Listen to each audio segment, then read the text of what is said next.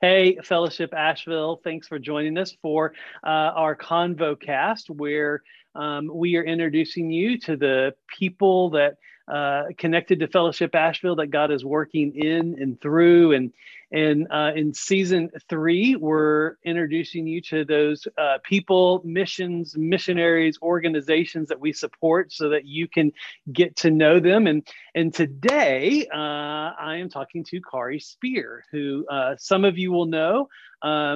Many of you will know her husband, who leads worship for us sometimes, Cam. And so Kari, and hey. Hi, everyone. Hi, Fellowship. Tell us a little bit about who you are to those who are watching and listening. Yeah.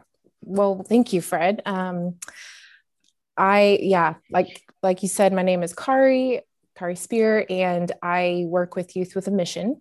I'm originally from the Pacific Northwest, or I should say the Pacific Northwest, as we like to claim. Yeah.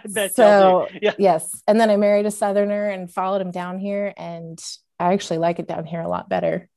We have 2 kiddos. We've got a boy who's about to turn 6 and a 1-year-old daughter. And yeah, just love this city, love this church, and I love this community. It's a little bit about me. What is something most people don't know about you? You kind of touched on it already, that I'm Cam's wife. Uh-huh. Most people know who Cam is. Yes. I am not quite as visible. Right. So yeah, I think a lot of people, when they meet me, they're like, oh, the guy with the beard, the guitar, the plaid shirt. Yes. Okay. We know him. Yes. The plaid shirt, which you just described every worship leader. That's true. Under the age of 40. Yeah. Yes. And some over the age of 40. Yes. Yes. Mm-hmm. Yeah. So that's a little known secret about me, is that I'm the other half. Nice. Okay. So this is a little off topic. How did you and Cam meet? Because if you are from the Pacific Northwest, as they like to call it, I know he went to App State. He's a Southern boy. How did those paths cross? Yeah. So like I said, I work with Youth with a Mission, and we actually met. It's YWAM for short. We met as YWAM students, peers in Montana. Mm-hmm. So he left North Carolina and came to Montana. I left Oregon, and we met in Montana as peers in a School of Biblical Studies, which is a 9-month Bible course. So we met as peers there, and I couldn't keep him away from me. How did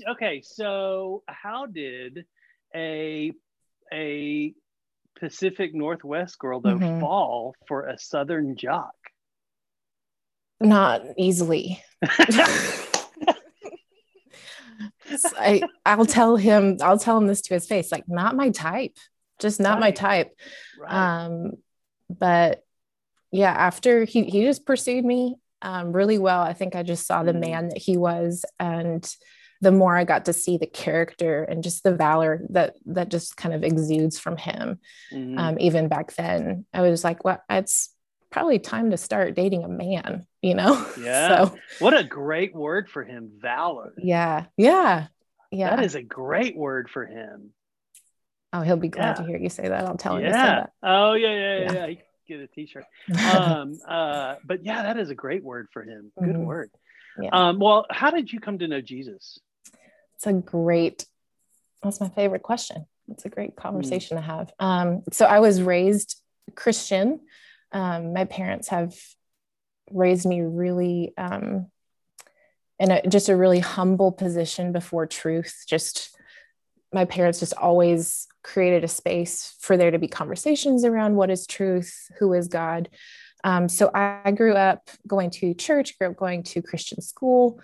But I think at a pretty young age, I probably entered what I would call a dark night of the soul, or skeptic's valley, or whatever you want to call it, where I saw the life of a American evangelical, and I saw Jesus of scripture, and I saw what was happening around the world, and it just didn't add up. And I didn't feel like I had the tools that I needed or the input that I needed to answer those questions. about hell, about why did bad things happen to good people, just the economy of the gospel.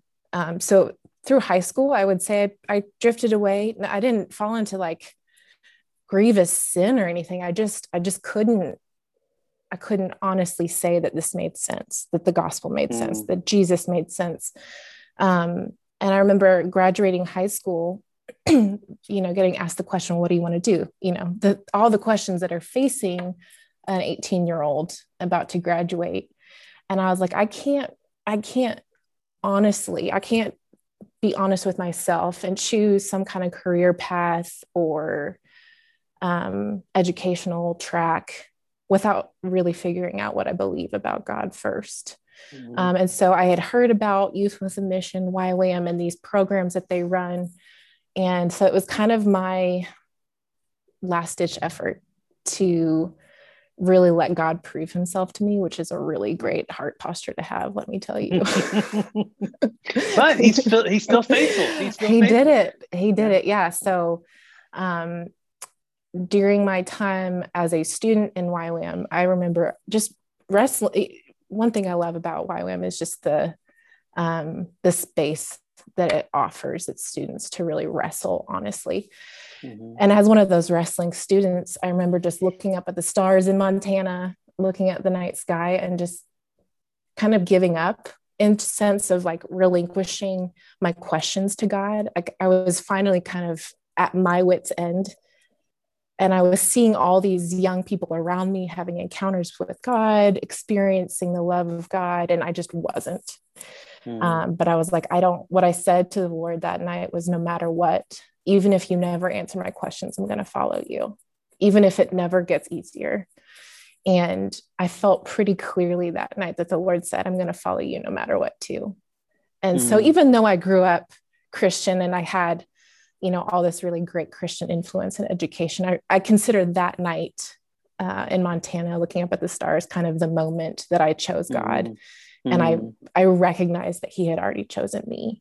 So yeah, relinquishing my questions to him and saying, even if the gospel never hits me like it seems like it's hitting everyone else around me intellectually, I'm going to keep choosing you. And ever since then, he's been so faithful to continue to meet me in my questions and to continue to answer. And that kind of has been the hallmark of our relationship, is him just being faithful to appease my curiosity, no matter how weird it is. Okay, so two things come to mind. One, that is a great way to phrase that, to appease my curiosity. Like questions of God don't have to be bad. No, right? Like sometimes people feel like, gosh, if I question this, it's bad. And it could be curiosity and kind of leads you deeper into the character of God than turning away. What a great way to phrase that. I think especially right now during this cultural kind of frenzy that the church is in when it comes to deconstruction. Yeah. I think there's a really healthy distinction to be made. Like the church has never asked us to not ask questions. It's been I think it has so much to do with the heart posture, and you can ask questions with hurt and you can ask questions with baggage, but is your heart positioned in a place that's still willing to acknowledge that you are not God and that there's someone out there who has the answers, and it's not someone that's a human, Right. And what I also love about that too is it shows your journey of faith. That it's really, it's you had that night or moment in Montana, but you also had this whole journey before it and this whole journey after it that's all woven together, and how God was masterful in all of that. And even as you shared, that the whole idea of God and you being connected. I was talking to a guy who had come to know Jesus, and when he came to know Jesus, his comment, and it's just, it floored me, because he's like, I now realize Jesus has been with me my whole life, and I kept bumping into him and didn't know it was him. Mm-hmm. And it was like, to share the gospel with him made it all kind of connect to, oh, that was God. Oh, that was God. Oh, that was God. And it's just such this beautiful display of, what we might think is a decision is actually a journey. And so with that, so after that moment in Montana, where there was this, it almost sounds like an Old Testament covenantal type night, for you, Yeah, it was an Ebenezer moment for me. Yeah. Was have you had to go back to that moment in times of questioning and be like, no, this is real. That was real. This is real. That's a really fascinating question. I think not in the sense of the desperation that moment held for me. Pretty soon after that moment, the Lord revealed himself in some pretty substantial ways, to where I feel like some of the heavy hitting questions were answered. But especially in terms of just what it means to be a Christian, or what it means to follow orthodoxy, or what it means to carry opinions that the world hates.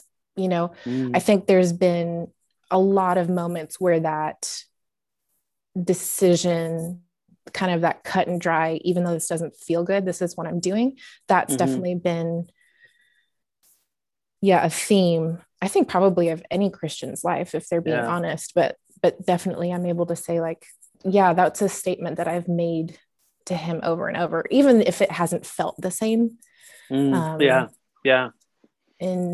terms of just hard topics, being able to be present with complexity of situations or relationships, or things that are happening culturally, but just saying, like, even though this makes sense to my human brain, I'm going to stick with what you're saying, being able to choose God's way, for lack of a better term. Yeah, no, that makes sense. Well, thanks for sharing all that. That's I think super helpful, and hopefully good for our people to hear that too, as they kind of process their journey of faith. So you talked about YWAM. Tell us what YWAM is, what you do there, because I know it's kind of a multi-layered, not layered may not be the right word, but it's an organization with lots of arms. Yeah, it's diverse for sure. YWAM stands for Youth with a Mission. It was founded in 1960. The vision of the founder, who's still alive, was just that he saw this need for missions to change. I think back, I wasn't there, I don't know, but from what I hear, it was a time for men who had been through lots of training, lots of seminary, to pack their stuff up in a coffin and get shipped off to a country for, until they got cholera and died. And that's what missions looked like. And Loren Cunningham, the founder, had this vision of young people, very little training, very little credibility in the world's sense, just crashing on the nations of the planet like waves. He just had this vision. And so since then and he was kind of running around this kind of conversation at the same time as Bill Bright, the founder of Campus Crusade, or Cru now. And so they had this really like-minded passion for young people to be really used in the Great Commission. And so Youth with a Mission's kind of tagline or vision statement is to know God and make him known, period. And so we use people that the world probably wouldn't choose. We use a lot of 18-year-olds fresh out of high school, like I was, who basically just know that God speaks and that he's worth obeying, period. And we feel like that's enough to make a missionary.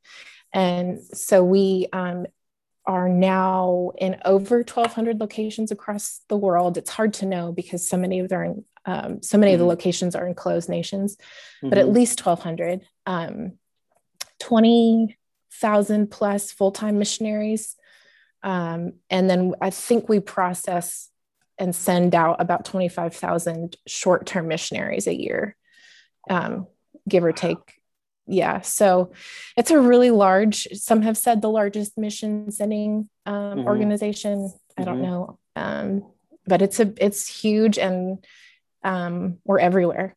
And so that's the global sense of, but here in Asheville, so every YWAM location is a little different. They have different passions, different talents, different things that they feel like the Lord has asked them to do. Here in Asheville, we are passionate about the people on the street of our city. We're passionate about the nomads, the hippies that kind of fluctuate in and out of Asheville in the summer months. We're passionate about ending Bible illiteracy when it comes to Gen Z and millennials and them actually knowing what's in that book.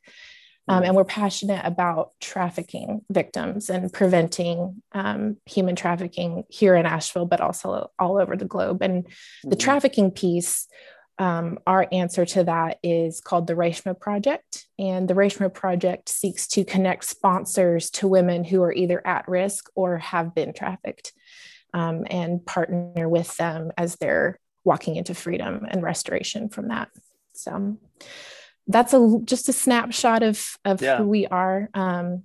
One area that I didn't mention about, an international sense of who YWAM is what's called the 7 spheres.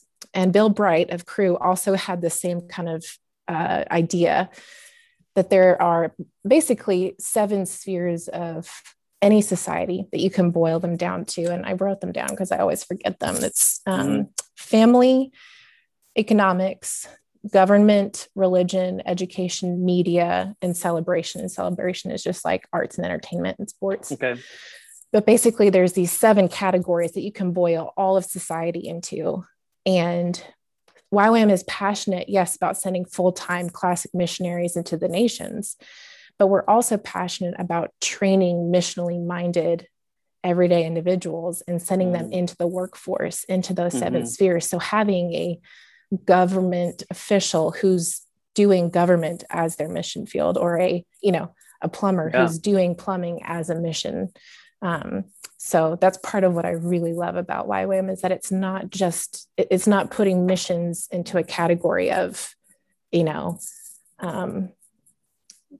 people going to another place, to people that look different than them and eating weird food.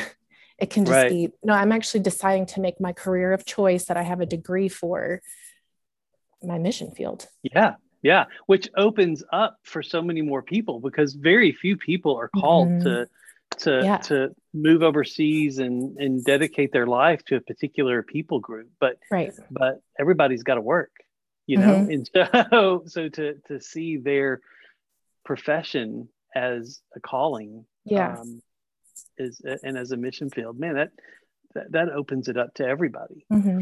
What is your role there at YWAM? What do you do? Yeah, so you probably understand this in ministry, many hats. We all do lots of different things. So there's probably not anything that I haven't done a little of when it comes to YWAM. But my usual hats are media, website, everything online presence, social media, whether it's our website or having a good relationship with Google and all of that fun stuff. But also I get to staff our discipleship training schools and our leadership training schools. So I get to walk with girls one-on-one in a discipleship sense as they're going through the program. And sometimes I get to teach in those programs. And so those are my 2 main roles. Yeah. So the YWAM, you'll call it a base here, right? The YWAM base. Is that what you call it? So the YWAM base here, what is the flow of life for that YWAM base? Because I know y'all do like a discipleship school, I think is what you call it. Like explain to people what it looks like here. Yeah. So when we have a program running, a discipleship training school, a DTS is essentially the kind of like the prerequisite program that every YWAMer has to go through.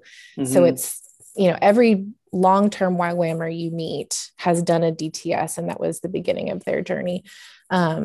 A DTS is a 5 or 6 month training school, and it has 2 or 3 months of a lecture style learning environment, and then 2 or 3 months of outreach, usually internationally, usually in a different location than lecture phase was. But of course, COVID made that interesting. So a lot of people haven't been going as far as they would have.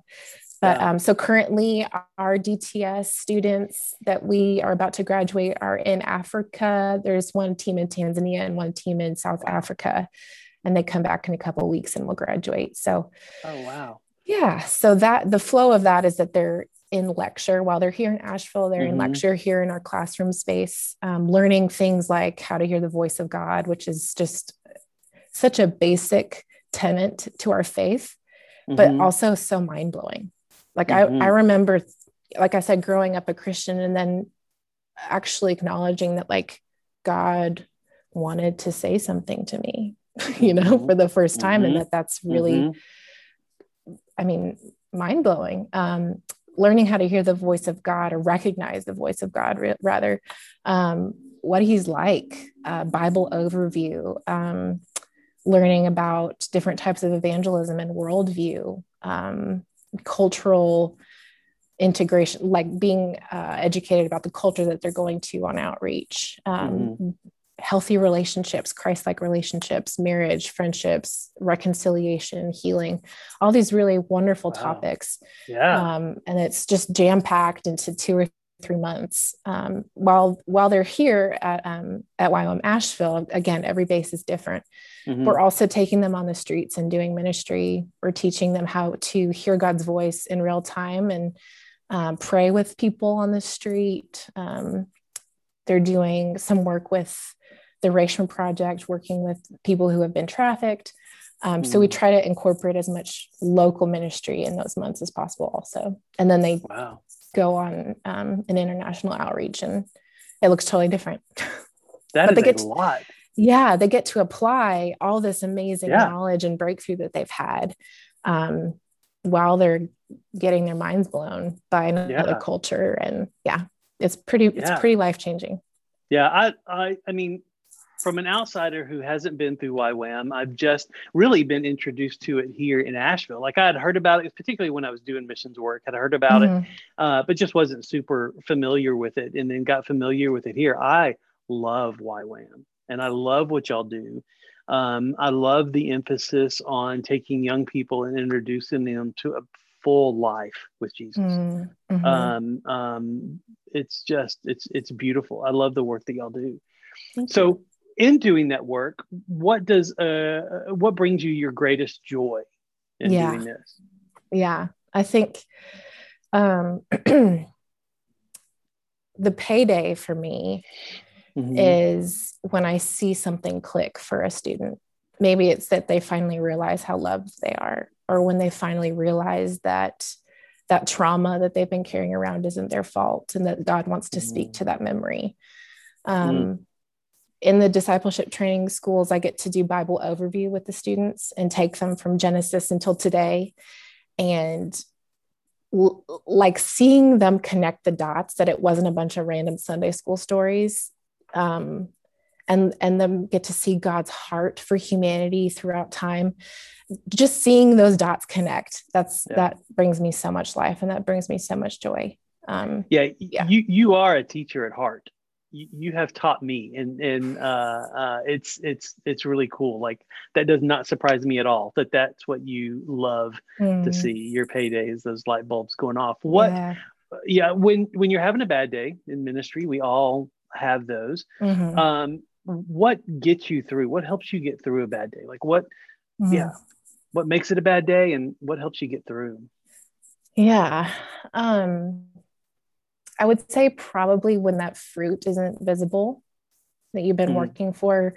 I think it's in the season where I'm in right now, when we're doing ministry on the streets of Asheville, it's pretty tough terrain these days. The people that are available just to talk to, it's a really kind of sad situation on the streets of Asheville right now. And so I think when you don't have the conversations that you want to have, or someone's not receptive to the gospel, or they're not even receptive to a cup of coffee.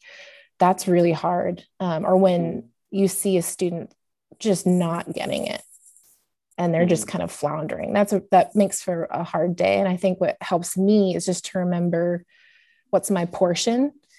What is God asking me to do? It comes down again to hearing his voice and being obedient to it. Because if he's not asking me to do something, I don't need to pick up that yoke. I don't need to pick up a weight that he's not asking me to carry. So remembering the portion that he's asked me to carry, that very specific, all right, Lord, what is it in this day, in this moment, in this relationship or this situation that you are assigning me, and what are you not assigning me? And I can let that go. That is a great question. Like, Lord, what is mine to carry with you, and what isn't? Oh, that's great. I hope people heard that and take note on that, because that's true for any workplace. Like any workplace, there's stuff that could be thrown at you that's not yours to carry. Just life in general. Yeah. Marriages, kids. Yeah. And the yoke that Jesus offers us, it's not rational, because our brains want to see, when we see an issue, we want to be a part of the solution. And sometimes he's not asking us to be, and that goes against our fix it nature. I remember seeing in India the cement barrier between two lanes of or opposite directions of traffic on a highway, the barrier. A woman in India had made that cement barrier her home, 3 lanes of traffic each direction, and her naked baby and her were just sleeping on it. And the sun was coming up. It was the middle of, it was probably Mumbai or something, 4 a.m. Mumbai, the sun was coming up. And I just, this image is simmered in my head of this naked child and this woman living in the middle of a highway in Mumbai. And I don't know that we're not built to carry that, and that, so it's moments like that where I'm like, I feel so insignificant and so unable to help that, and I just have to remember that in this moment, the Lord's not asking me to have a solution to that. He's asking, so what has he asked me to do? I just need to be obedient to that and let him carry that emotional weight for me. Not, to discredit it or not acknowledge it, but I'm physically and emotionally unable to carry that. Yeah. And that's so good, because in the world we live in today, we're bombarded with information all the time that we can't do anything about. Like, we hear of tsunamis in, countries we've never even heard of, on islands we've never even heard of. And the news makes us feel like we're supposed to care. And that we need do to something. Care. Yeah. And I had a friend of mine say, you can care for something without carrying it. And I thought that was wasn't that good? Jen Jett, that came from her. So it's which is true. Like, I can care, but that doesn't mean I have to carry it. And, and that's helped me a lot. And it's the same type of deal. Like, you see a sight like that, like a woman living between 6 lanes of busy traffic, and you can't help but care. But the wisdom of knowing that's not my job. God hasn't asked me to fix that, to be a part of fixing that. That's great. So how have you seen growth in your own life in doing it? I would imagine there's been lots. As you've been doing this work. This September will be 12 years of serving with YWAM. Wow. So it's been you've been here almost as long as we've been here with Fellowship Asheville. Like, when did you start? 2010. 2010. Yeah. We started in 2008. So it's but we moved here in 13. Okay. So, but I mean, so it being pretty much my entire adult working life, there's really no area that hasn't touched in terms of growth and maturing. And I think probably the most prominent ways is that it's given me a really clear picture of what Christ-like discipleship looks like, to really like hold people in a place of honor and choose long suffering commitment to individuals through however many ups and downs they have, you have. It's given me a framework for discipleship. It's fostered a love for scripture. Like I mentioned earlier, just creating a space to ask questions has created in return a love for the Bible. And I can attribute that to YWAM. This tribe in particular, the YWAM tribe, has a huge emphasis on doing things with excellence, as a way to kind of reflect the heart of God, and just the lavish love that he has for his people, that he's not a stingy, there's just an atmosphere of excellence that this space has. And that has done tremendous amount of healing in my own heart. I think I tend to, whether it's a trauma response or whatever version of Christianity I grew up with, I tend to lean more towards poverty mentality in terms of if I'm happy, I'm probably doing something wrong. That's kind of the brokenness that I lean into most of the time. And I've learned to see Jesus as being the root of joy here. And that joy is a fruit of Jesus, not sin, Yeah. I've struggled with that whole like scarcity mindset versus abundance mindset. And when Jesus said that he came to give life and give it abundantly, like I was Biltmore State, one of my aunts was there from Missouri. Like I hadn't seen her in years, and she called me and she said, "Fred, I'm at the Biltmore, come see me." So I did. And so I was talking to her about that, going through the house and stuff. And one of the things she said, I said, "What was your favorite part?" And she said, "I felt most at home in the servants' quarters." Wow. And, what a statement. And that's the way I know. And I have I get it, because when I get down there, I'm like, this would be my people. People. This is my people. We're down here. But when she said it and she put into words, stuff that I had felt but hadn't actually put into words, I was like, I wonder if that's part of that scarcity mindset in me, that I'm more comfortable being at the bottom. And not in like a good godly servant kind of way. Like it's a different feel. Like I'm more comfortable in poverty than I am in abundance. And being in abundance scares me because I don't know what to do with it. And when Jesus said to come and live, that he gives life abundantly, I'm like, I don't think I really know what that means. And I'm trying to grow in that. So so you were talking about joy, like unpack that for me. What have you learned? Well, I think abundance is kind of key to it.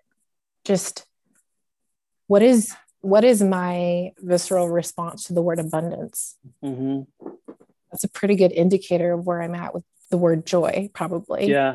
What is your response to it? It's getting better, and I think it's getting healthier. I think it's getting healed. I would say that the enemy's plan for my life would have been to discredit it, to view it as over the top, or as the Jesus that I grew up believing in, whether, again, I don't know what to attribute that to per se, was actually more John the Baptist. And I saw the rags, and I saw the locusts, and I saw the crazy desert dude. And I thought that's what I was supposed to be. The sacrifice, or learning about Martin Luther of the Reformation, not Dr. And Martin Luther was like kind of I went to a Lutheran school. Like he was kind of like the dude for me to model my life around. And he was very depressed, incredible human, but just full of self-loathing and condemnation. And so I think self-condemnation is kind of where I hang out if I'm not doing well with the word abundance. And for me, abundance is actually acknowledging that that's not the thoughts I'm having about me, or not the thoughts that God is having about me. And actually acknowledging, and dare I say, like agreeing with the statements of how loved and how lovely and how beautiful and blessed and, all the things that the Father loves to speak over us. Yeah. It's really uncomfortable, not only to accept, but to agree with wholeheartedly. And so I think abundance and joy is found when we're able to like take a deep breath and actually agree with who our Father says we are, Yeah, that's so good. That's so rich is the only word that comes to mind. Like which that I guess is Christianese. thematic. Yeah, and thematic. That's With rich. It is though. It is. Yes. I'm not sure what that means, rich, but I always take it to mean like it's deep and good, and like for me, it's hitting this deep spot in my soul. So, so thank you. Thank you for that. Thank you for that. To carry on though, because we don't want to keep people all day. As you look ahead, what do you hope happens in this ministry and with your ministry in particular within YWAM? Yeah. Growth in terms of people. Harvesters they have always been in scarcity, and that hasn't changed. We need more workers. We need more people, especially we need Gen Z and millennials that are committed to a thing, which is hard to find. Right. Because we have so many dreams that the Lord has placed in our heart, not only for Asheville, but for India, for just a lot of different places and a lot of different spheres of society, that we have just aching dreams, but we don't have the manpower to accomplish it. So we need more people. We need more students. Is there an age limit on students? The only requirement is a high school diploma or equivalent if you're homeschooled, or GED. Is there an age limit on the upper end? Not in YWAM International. There are DTS or discipleship training schools for the kind of 40 and up demographic. We don't offer that program here in Asheville, but they're out there. That's called a Crossroads DTS.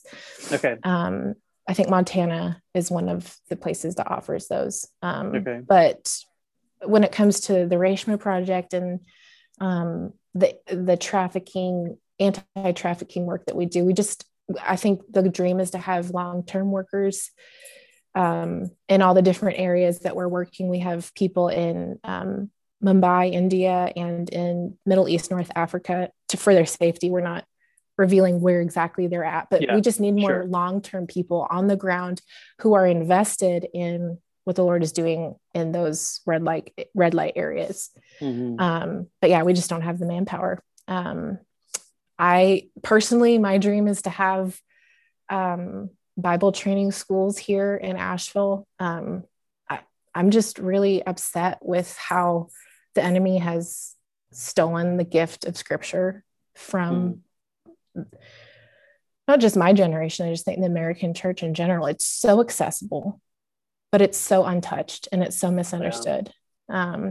So yeah, those are just some of the dreams that we have. So to see those things come about, we just need more people. Yeah. Okay. Well, so if you're listening to this, those are certainly things you can pray for. And maybe ask the question, what's your role to get involved? I have two more questions for you, but since this kind of tags with it, if people do want to reach out to YWAM and either support or get involved, or maybe get more specifics about prayer, how could they do that? Yeah. So our website is ywamasheville.org. If you want to know more about who we are locally. Internationally, ywam.org has a ton of resources on things that are happening around the world, more of like who we are historically, vision, belief statements, all that good stuff. And then if you want to reach me personally, my email is kspeer, SPEER, @ywamasheville.org. And I would love to tell you all the things about YWAM. It's a lot. It's great. It's great. Okay, so as we close down, describe what Fellowship Asheville means to you in a word or a phrase. Yes. And I've told you this story, but for those who don't know the story, the way we came to Fellowship is really fun. Cam and I were doing some ministry with YWAM, and we were down at Pritchard Park, downtown Asheville. And I was asking the Lord to show me who I was supposed to have a conversation with that day, hopefully to share the gospel with. And I felt like he just said red hair. So I was looking for red hair. The only redhead that day happened to be Taylor. I forget her last name. Do you remember her last name? Yes, Taylor Pierce. Yes. Right? Yes. Yeah. She went to fellowship back in the day. Mm-hmm, And mm-hmm. here I was getting all revved up to share the gospel with her. She in turn invites us to fellowship. And because we were church homeless at the time. And we went, and it was like almost, I don't remember the time frame, but it was quick after our first visit to fellowship. The Lord spoke very clearly to Cam and I that fellowship would be a gift to us.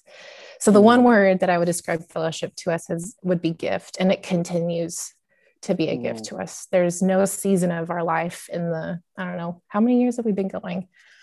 We're like 7 or 8, 7, 6 or 7 years. Yeah.